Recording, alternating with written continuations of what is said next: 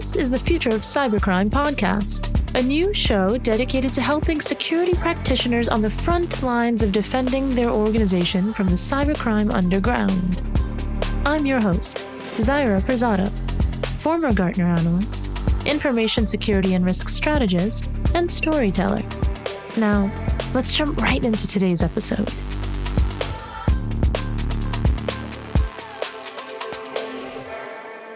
Hello, everyone, and thanks again for tuning back into the Future of Cybercrime podcast. If you're new here, to give you some background, Kella's Future of Cybercrime podcast is dedicated to helping security teams, hopefully one that you're a part of, succeed with cybercrime threat intelligence. In each episode, I will interview a security practitioner to distill the best practices, their lessons learned, and actionable takeaways to help listeners succeed in defending their organizations from cybercrime. Today, I'm speaking with Mathew Schwartz, executive editor at Data Breach Today and ISMG Group.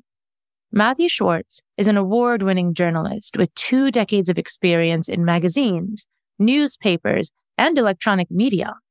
He has covered the information security and privacy sector throughout his career, though before joining Information Security and Media Group in 2014, where he now serves as, again, the executive editor, and Data Breach Today, he was covering European news as well. He was the information security beat reporter for Information Week and a frequent contributor to Dark Reading, among other publications.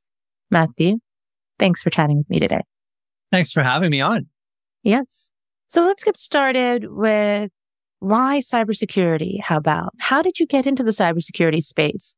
What motivates you to keep your focus here? I think when you're looking at all the different things you can cover in information technology, and that's how I got my start, was as an IT, actually as a copy editor, so fixing other people's copy. And then I thought writing stories would be a lot more interesting. And so I managed to work my way up a little bit, was on a couple of publications, Client Server Computing, really gripping name, I know. And then Software Magazine, also long gone probably by this point. But as I was covering different topics, I don't know if it was this age-old fascination with hacking and computer crime and stuff like that. But the whole discipline seems really sexy, right? And then when you start to dig in, there's so many different angles to it.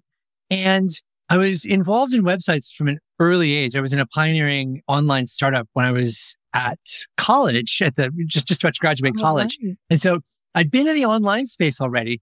I thought this was a skill that would probably become, especially the online community part, probably really commoditized very quickly. But it turns out that some of us are a little more astute at some things than others, right? And so I've always had this passion and interest in the online space. And obviously that was, I don't want to say a multi-car pileup waiting to happen, but things haven't gotten better in the internet security space, have they? And so not to be a chronicler of doom, but there's always something really fascinating happening. So I remember, for example, writing a story when I was at Computer World on DVD encryption and how that had been broken. And then if you just go forward a couple of years from there, we were having more discussions about privacy, data breaches. We had California with its pioneering state law covering notifications for data breaches. That's something else I thought might be a flash in the pan. I was covering compliance, IT compliance type stuff, which sounds a little dry, but I just thought it was so fascinating because how do you protect people's personal information? What is your responsibility? So many businesses, it was like, hey, we were handling it. We were selling your data. We totally lost control of it. That's our bad. But now it's on you. You know, you're the one who's going to experience fraud and stuff like that. And this power imbalance. I mean, fascinating stuff. And I was hoping the data breaches might be solved and I wouldn't be covering it after a while. As you noted, one of the ISMG properties is Data Breach Today. Not meant literally when it started. Now it's so much more than daily, obviously. But all of these topics have, I think, always been fascinating and taken on increased importance. And I mean, we can look at how much more important cybersecurity has become. The beginning of President Trump's presidency, there was a question about what focus cybersecurity might have. That almost seems like the glory days, if you will, in terms of, are people ever going to really understand cybersecurity? Russian hacking, etc. It's just that the dialogue has continued to change, intensify. Many more people now are thinking about these things, worrying about these things. Is TikTok safe to use, for example? So That is a very long-winded answer about how I got into it, but it went from being a little bit niche to obviously here we are now. It's a lot less niche than it used to be. A fair answer in that you have a similar background to a lot of people that have been on this podcast with your fascination in technology and then securing that technology, feeling this natural inclination to find out the rules and people's responsibilities as per the rules. This judicial aspect of cybersecurity is one that people find intriguing and then apply technical expertise to. And I don't believe it's dry. Covering regulation is not whatsoever dry, though I can understand how many others and organizations would to be fit an auditor's idea of good or bad security.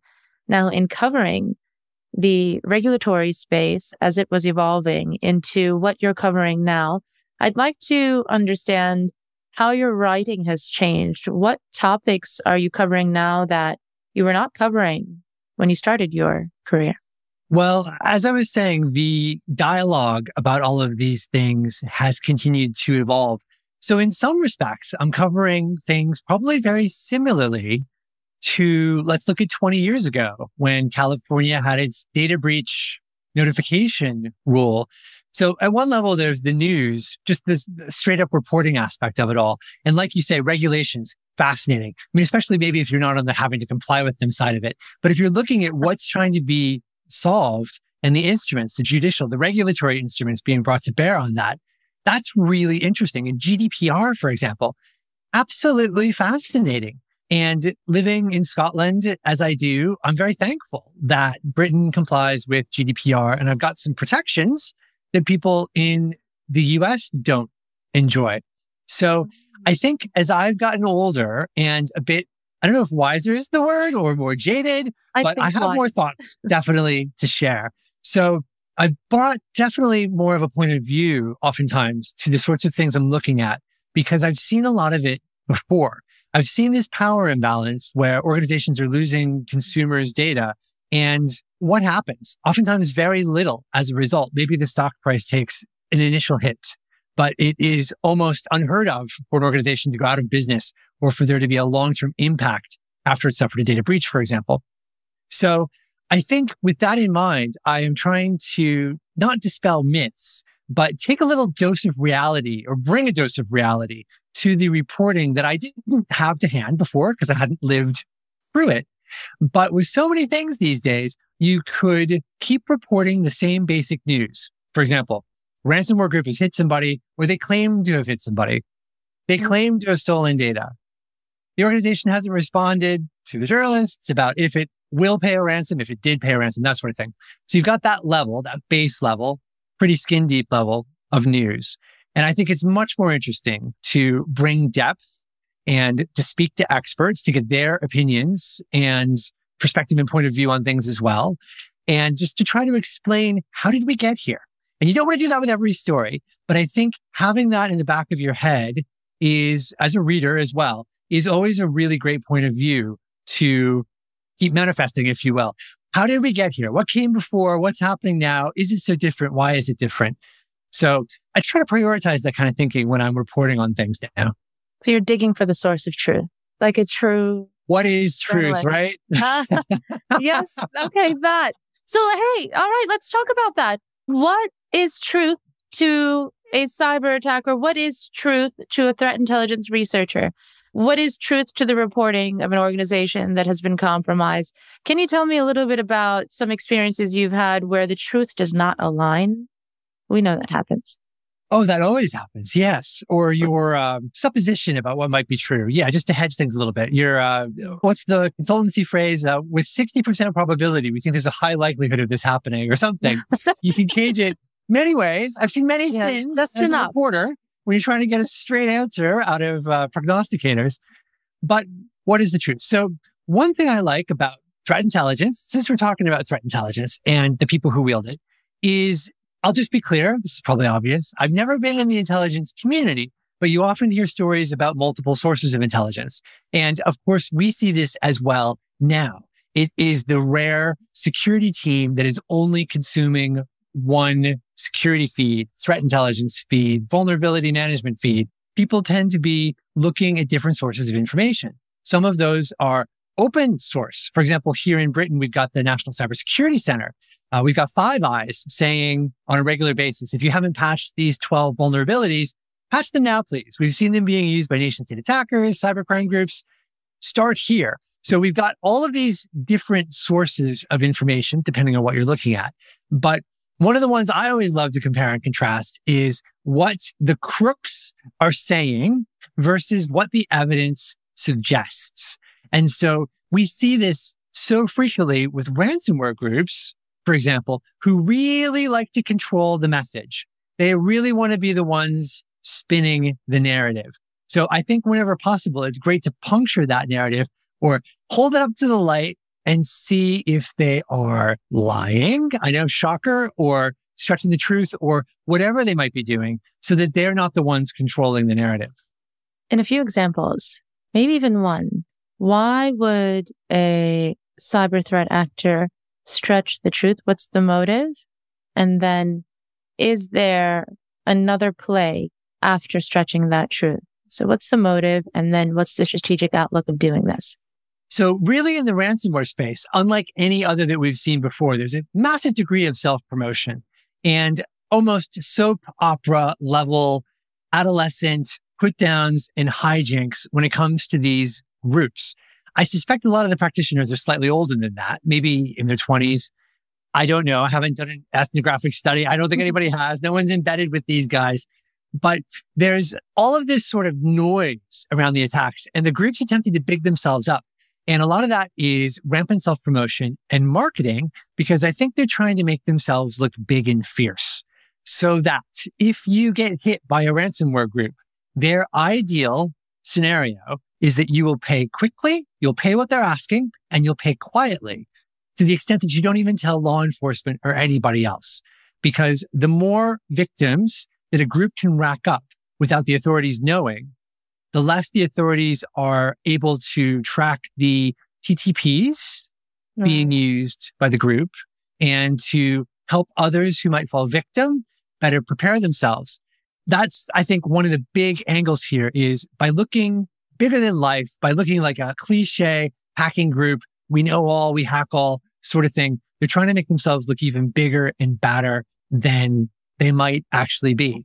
And you see this as well in the self-promotion and the statements, the victims. So sometimes they'll claim victims that aren't actually victims. They're just trying to big themselves up, or they'll talk smack left, right, and center. I just think, yeah, again, it's just trying to make them look bigger and badder than they really are, to try to, I think there's a psychological component to this. Psychological levers is one of the ways I've heard it referred to, where it's the same with con artists. They're trying to get you to react more quickly than you think, so that you will react in a manner that is to their benefit. Okay, we're going to pay them just in case we can't decrypt our files. Well, actually, why don't you pause, see if you can restore from backups, and then you don't need to fund cybercrime. But time and again, we see organizations doing this just in case step. We'll give them millions of dollars just in case our business is going to go down otherwise. So there's this competing elements and this psychological pressure being brought to bear by the attackers. And that psychology, that is the short answer to your question about why would they lie? Why would they big themselves up? Why would they stretch the truth? This is a great answer. Perception and reaction. Owning perception, owning reaction is really owning someone's conscious ability to critically think through something. And you're saying it so well. Let's talk about the relationship now between journalists and cyber threat intelligence researchers. To get to that source of truth, you said very briefly you are interviewing people. How often are you speaking to cyber threat intelligence researchers of different organizations, and what is that relationship like? So I'll widen the lens a little bit there and just look at security experts, because I mean, there are people who provide cyber threat intelligence. And then I also have a number of people I've met over the years, contacts, who maybe if they're not providing it, they are keeping a very close eye on it themselves. And so that is another source of excellent information, because I'm looking for people who can tell me things I don't know. And I mean, what don't I know? I know what I don't know. And I'll often go looking for it as a journalist, sometimes asking blue sky questions. For example, there was a report that came out recently looking at ransomware's impact on a specific sector. I won't name the sector, but it's getting hit by ransomware. But then everyone's getting hit by ransomware. So I pinged some people, threat intelligence researchers, and also some security experts who have some knowledge of ransomware, because we don't know exactly how ransomware operates. And we can talk about that in a moment. But I wanted some feedback in terms of target selection. How do ransomware groups select their targets? Was this sector getting hit because they were going after it? Or was this sector getting hit in a happenstance manner or opportunistically, targets of opportunity? Because why? Maybe the sector in general doesn't have great security. That's one of the things often accorded to healthcare is they don't tend to be great at stuff. They get hit a lot as a result. But maybe that's true of multiple sectors. Maybe people just hated this sector for some reason. I don't know. Maybe, who knows? And so oftentimes you don't get a black and white answer, but I think you can get to some really interesting nuance. And what I was hearing back from everybody was, we think it's happenstance. We think it's opportunistic. Both the groups that go after people and the groups that use initial access brokers will break in and sell you that access. They said, we think they do categorize who they've hit, sometimes incorrectly, but looking at the size, the industry, and they price it accordingly if they're selling it to others. But I just thought that was an interesting perspective that I was able to get. How are these targets getting selected? And so I turned it around from this sector's getting hit to all sectors are getting hit, and it's pretty random. Is that earth shattering? I don't know. But I think it's an interesting nuance to bring here. And we need to be careful when somebody puts out a report saying this sector's getting hit to say, is it because it's being targeted or because everybody's getting hit? And in this case, it's just because everyone's getting hit. That is such a lackluster answer to say that it's just happenstance. Everything has a pattern. So we may, have to go through hoops of correlation to find them and perhaps, filter through several biases, but there is a pattern. Everything has a pattern. So that just to say that groups at random have chosen organizations at random within a sector is a hard belief. Did you ever challenge something like that? Let me provide a longer answer. I mean, I am oversimplifying that, to be sure. I mean, I was talking before about how healthcare seems to be getting hit. I mean, you do see certain sectors getting hit more often. So why is that? Is it because, like I said, I'm just picking on healthcare here, but I refer to any sector. Yeah. Is it because healthcare tends to be popular with attackers because they think it's going to pay? So if you have a big phishing net and you get back, say, 10 accesses into an organization and you think, which one am I going to start with? Are you going to start with the mom and pop shop or are you going to start with the healthcare conglomerate? Okay, probably healthcare because it's healthcare and also because it's big. So definitely there are patterns in that data, but I also don't want to overcook the degree to which attackers might be putting on their, I hate healthcare, I'm going after healthcare. Right. I think we need to step back and say, look, everybody's at risk. The same defenses that protect against ransomware, protect against nation state attackers, any kind of cybercrime. Let's not fetishize ransomware. It's just the latest and greatest for a lot of attackers. It's a good moneymaker. That's why they're earning it. In another year or 2 or 5, it could be something else. So I want to get, it's important to highlight that distinction as well. A couple of other nuances. I think that we don't know the attacks that aren't coming to light. And so this is something else I really would like to touch on because as a journalist covering ransomware, I often see statistics about the number of attacks has gone up or the number of attacks has gone down. And I've been covering the space for a while, and so I have a pretty good idea of why they might be saying that. And sure enough, when you look into it, it's not because, like I was joking before, they've embedded somebody in what was Conti or what is now Lockbit, and they're getting the real data.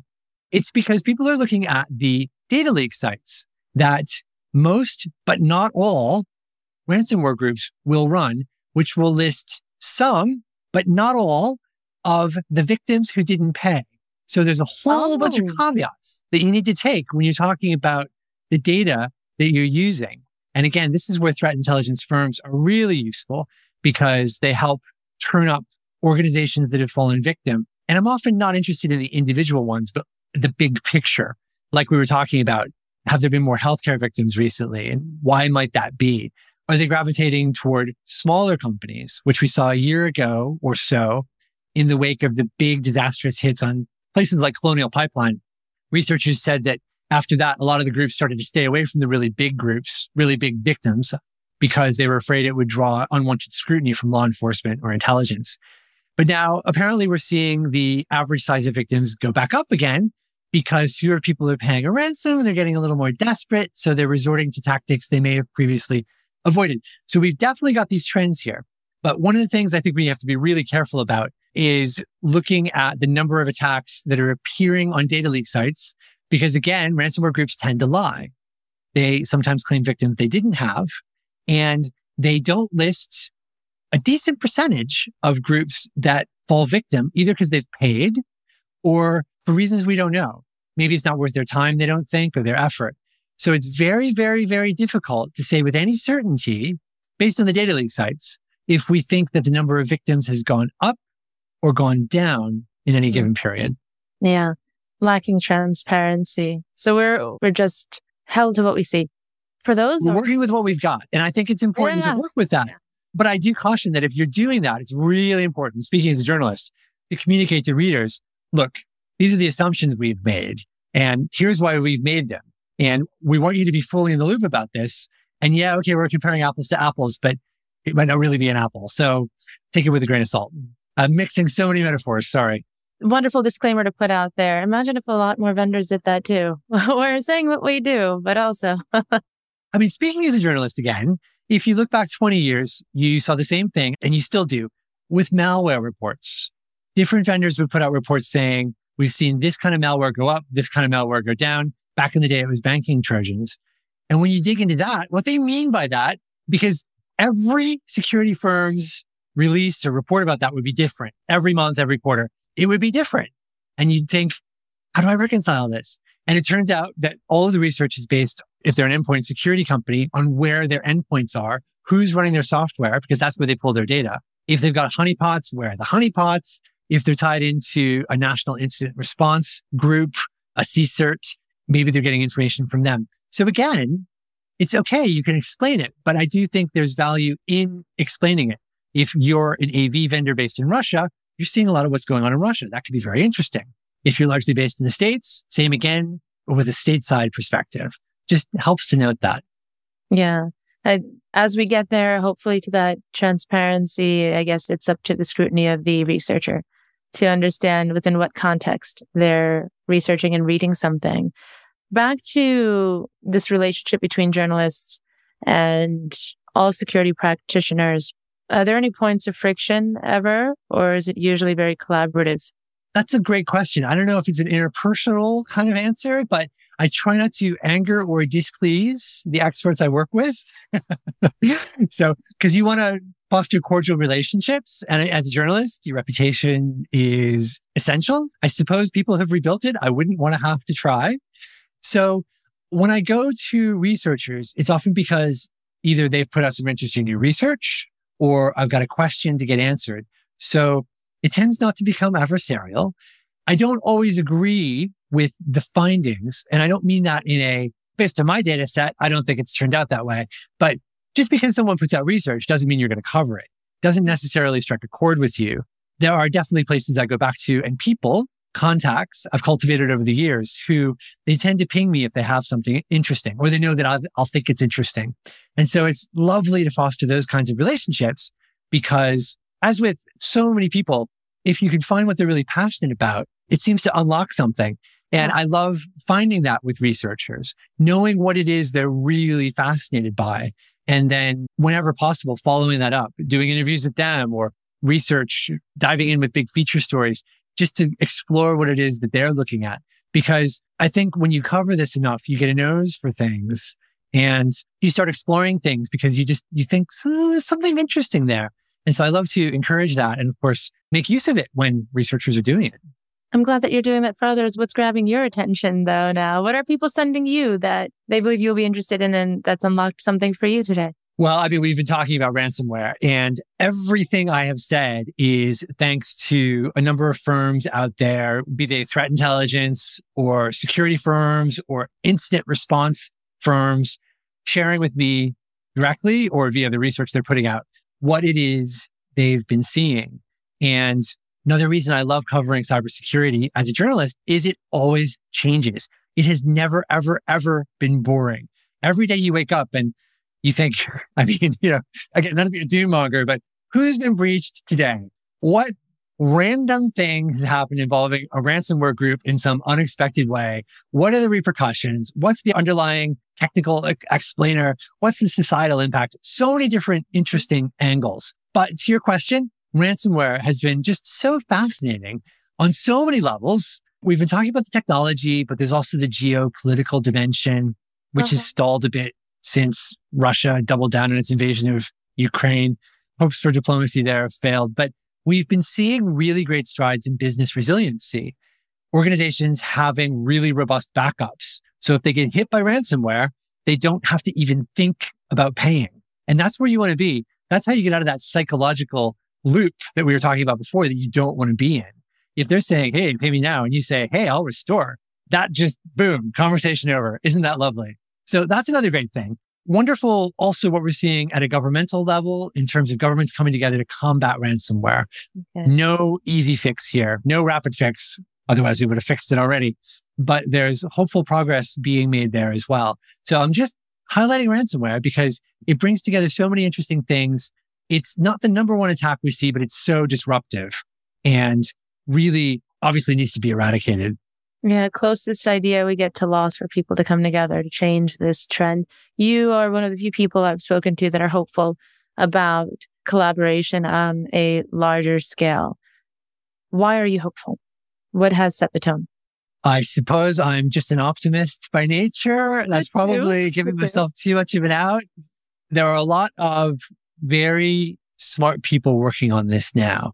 And if you look at the level of cybersecurity discussions happening across society, but especially in the government, here the National Cybersecurity Center has really gotten out in front of the problem, and they are really actively working to fix things. We see that in the States as well. There was a report that came out recently from Coveware, ransomware incident response firm that puts out great research. And one of the things that I really responded to in it was they say they've seen the FBI, with which they work closely, on site a lot more when organizations get hit by ransomware. And I went looking into this a bit because I missed it. And a year ago, there's testimony from the FBI's head of cyber saying, we can have a cyber expert on site anywhere in the US, typically in an hour after they've been breached. Wow. And they have retooled to do that. They're doing all the things they usually do, but there's been this massive shift where they're attempting to help victims, not to tell them what to do, because that's up to the victim. If they choose to pay a ransom, that is a business decision. The FBI is clear. Here in Britain, the National Crime Agency is clear. That is a victim's decision, as long as paying them is not prohibited by sanctions.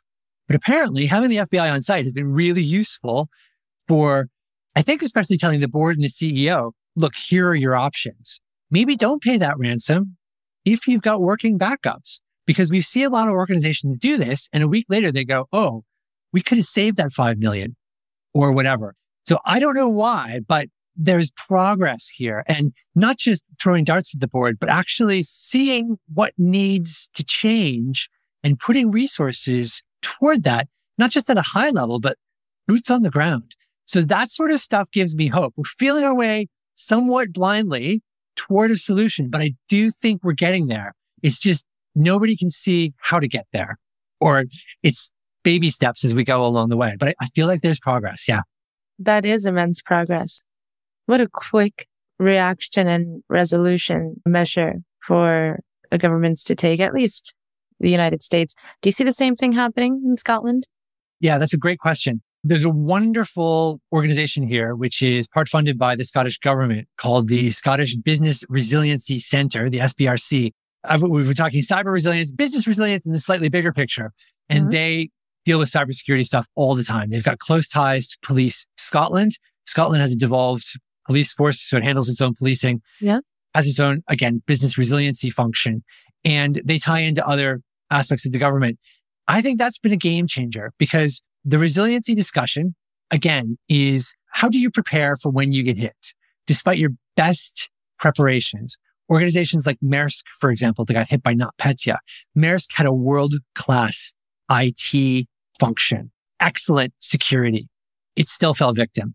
Anybody can fall victim. I think what counts is trying not to fall victim and knowing what to happen when you do fall victim. So SBRC has been helping organizations in Scotland practice their incident response. Think about developing tabletop exercises. The National Cybersecurity Centre here in Britain, which leads on the incident response front, including for Scotland, it's across the United Kingdom. The NCSC's created an exercise in a box, which is meant to get the organization talking across functions, not just security and IT, but marketing, legal, the CEO's office. If something happens, how do we respond? One of the age-old examples is, do we have everyone's contact information printed out?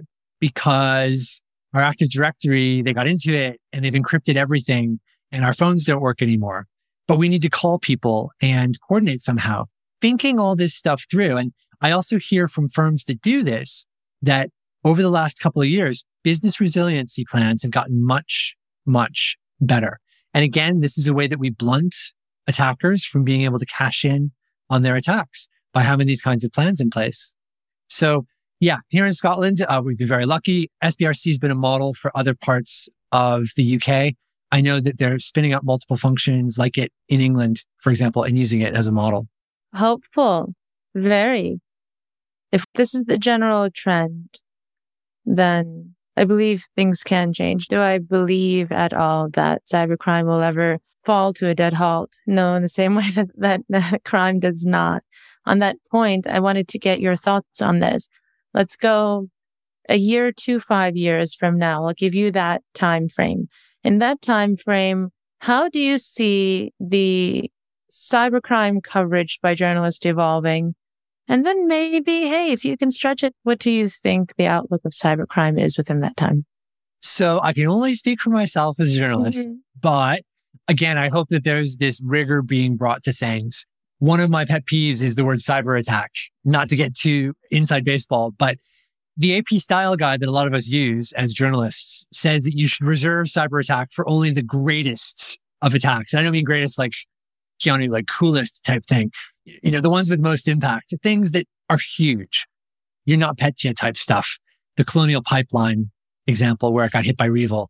Even though Revil didn't hit the operational systems, Colonial Pipeline shut those down itself because it couldn't bill people, but the impact was huge. So setting aside whether or not you use that word, too often these days, still, there's an outage and someone says, is it a cyber attack? Or someone has failed to put a password on a database and they claim that it was a cyber attack. No, and I think it's used to diminish responsibility by a number of victims inappropriately. I don't use their language when I'm reporting on it. So I would hope that there would just be a little more rigor about this and puncturing, again, this discourse, which is so often featuring marketing. Anytime you see a data breach or cyber attack, there I said it, notification, someone says, attackers are so sophisticated these days, everyone's falling victim. Oh, by the way, we've fallen victim. And I just think, oh, you can do better than that. So I hope that people do better than that when they're reporting on things as we progress. Obviously, there's new people always coming into the field. It's that age-old problem. Security has it too. People need to learn the ropes.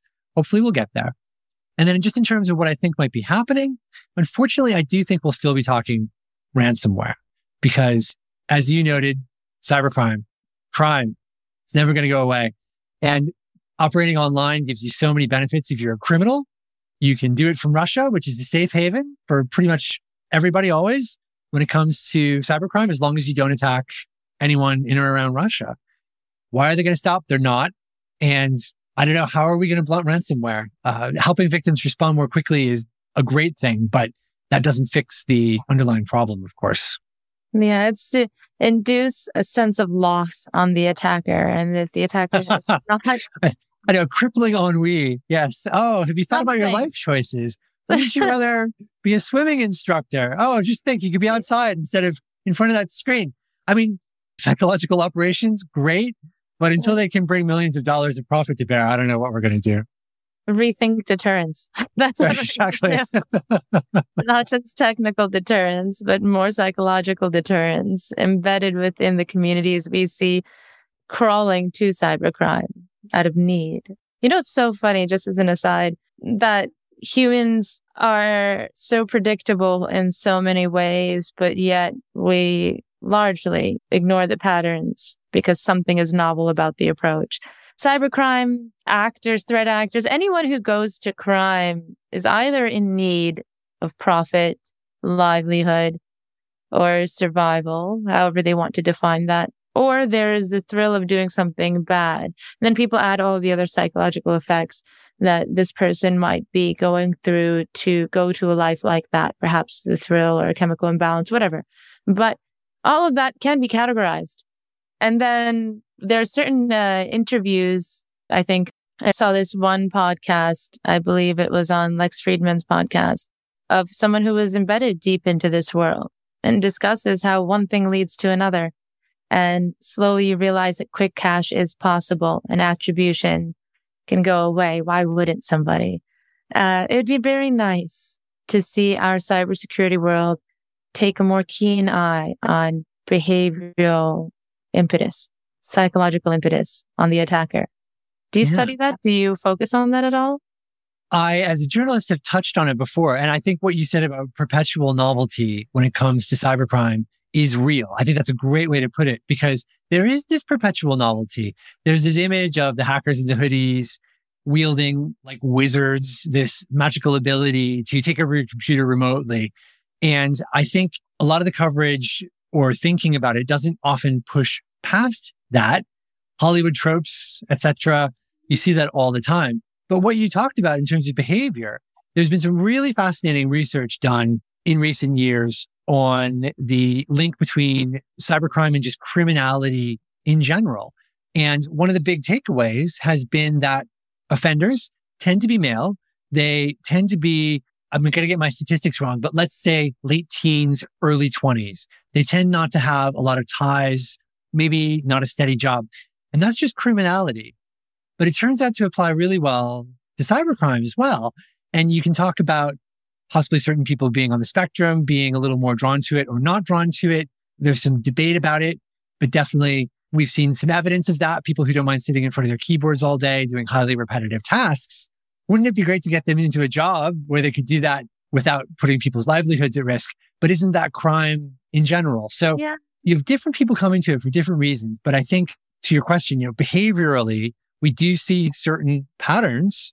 And that's why you've seen programs, again, here in Britain, for example, aimed at deterring teenagers from getting into cybercrime, trying to nudge them into better pursuits, like working for intelligence agencies, trying to dangle that instead. Because if you get into the crime part, you're not going to do the intel agency part. So again, with the levers there, trying to keep people from offending in the first place.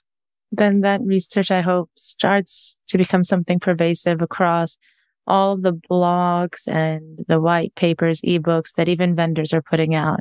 The holders and upholders of security defense and research also, I think, hopefully, will find the responsibility there to focus on the behavioral and mental aspects of crime, the ones that they try to deter so well.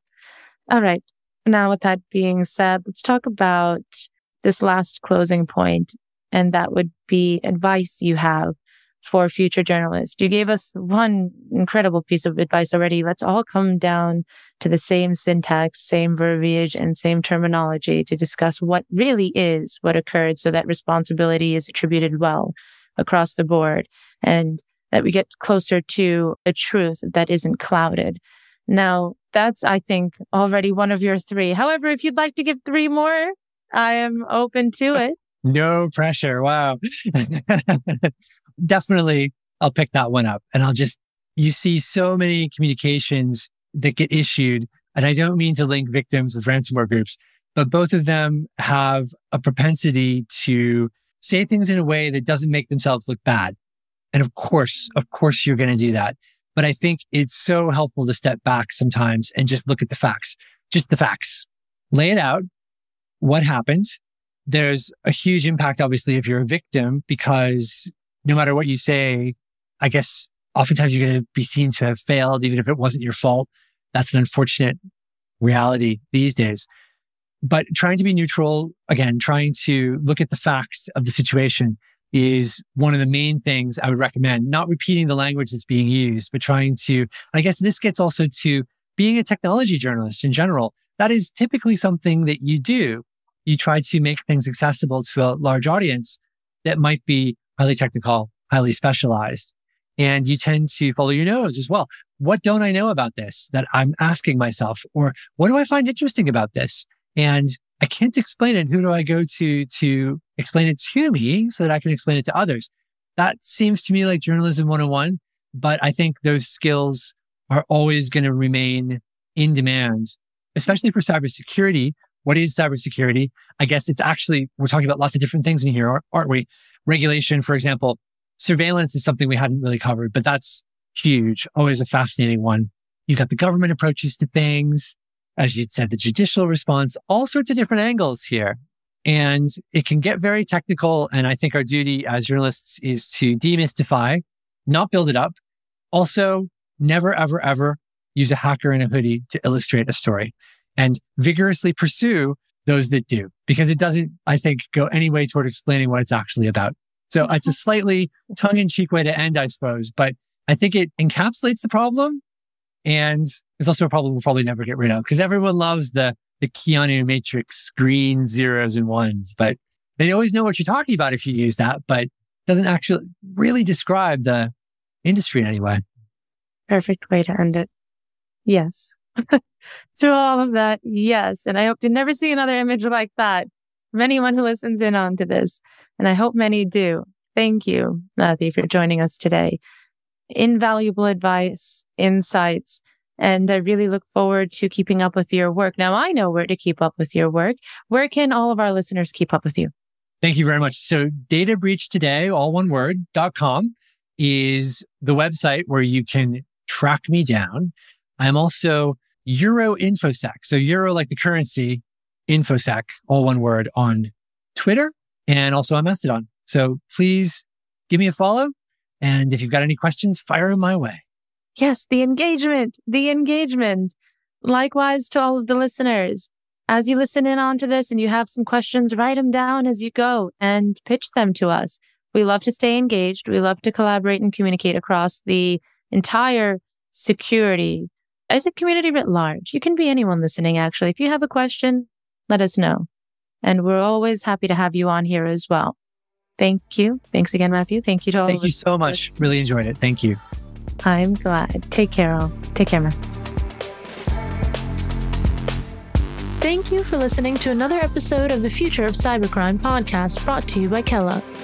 For the latest episodes, please visit ke-la.com or search Future of Cybercrime on your podcast platform of choice.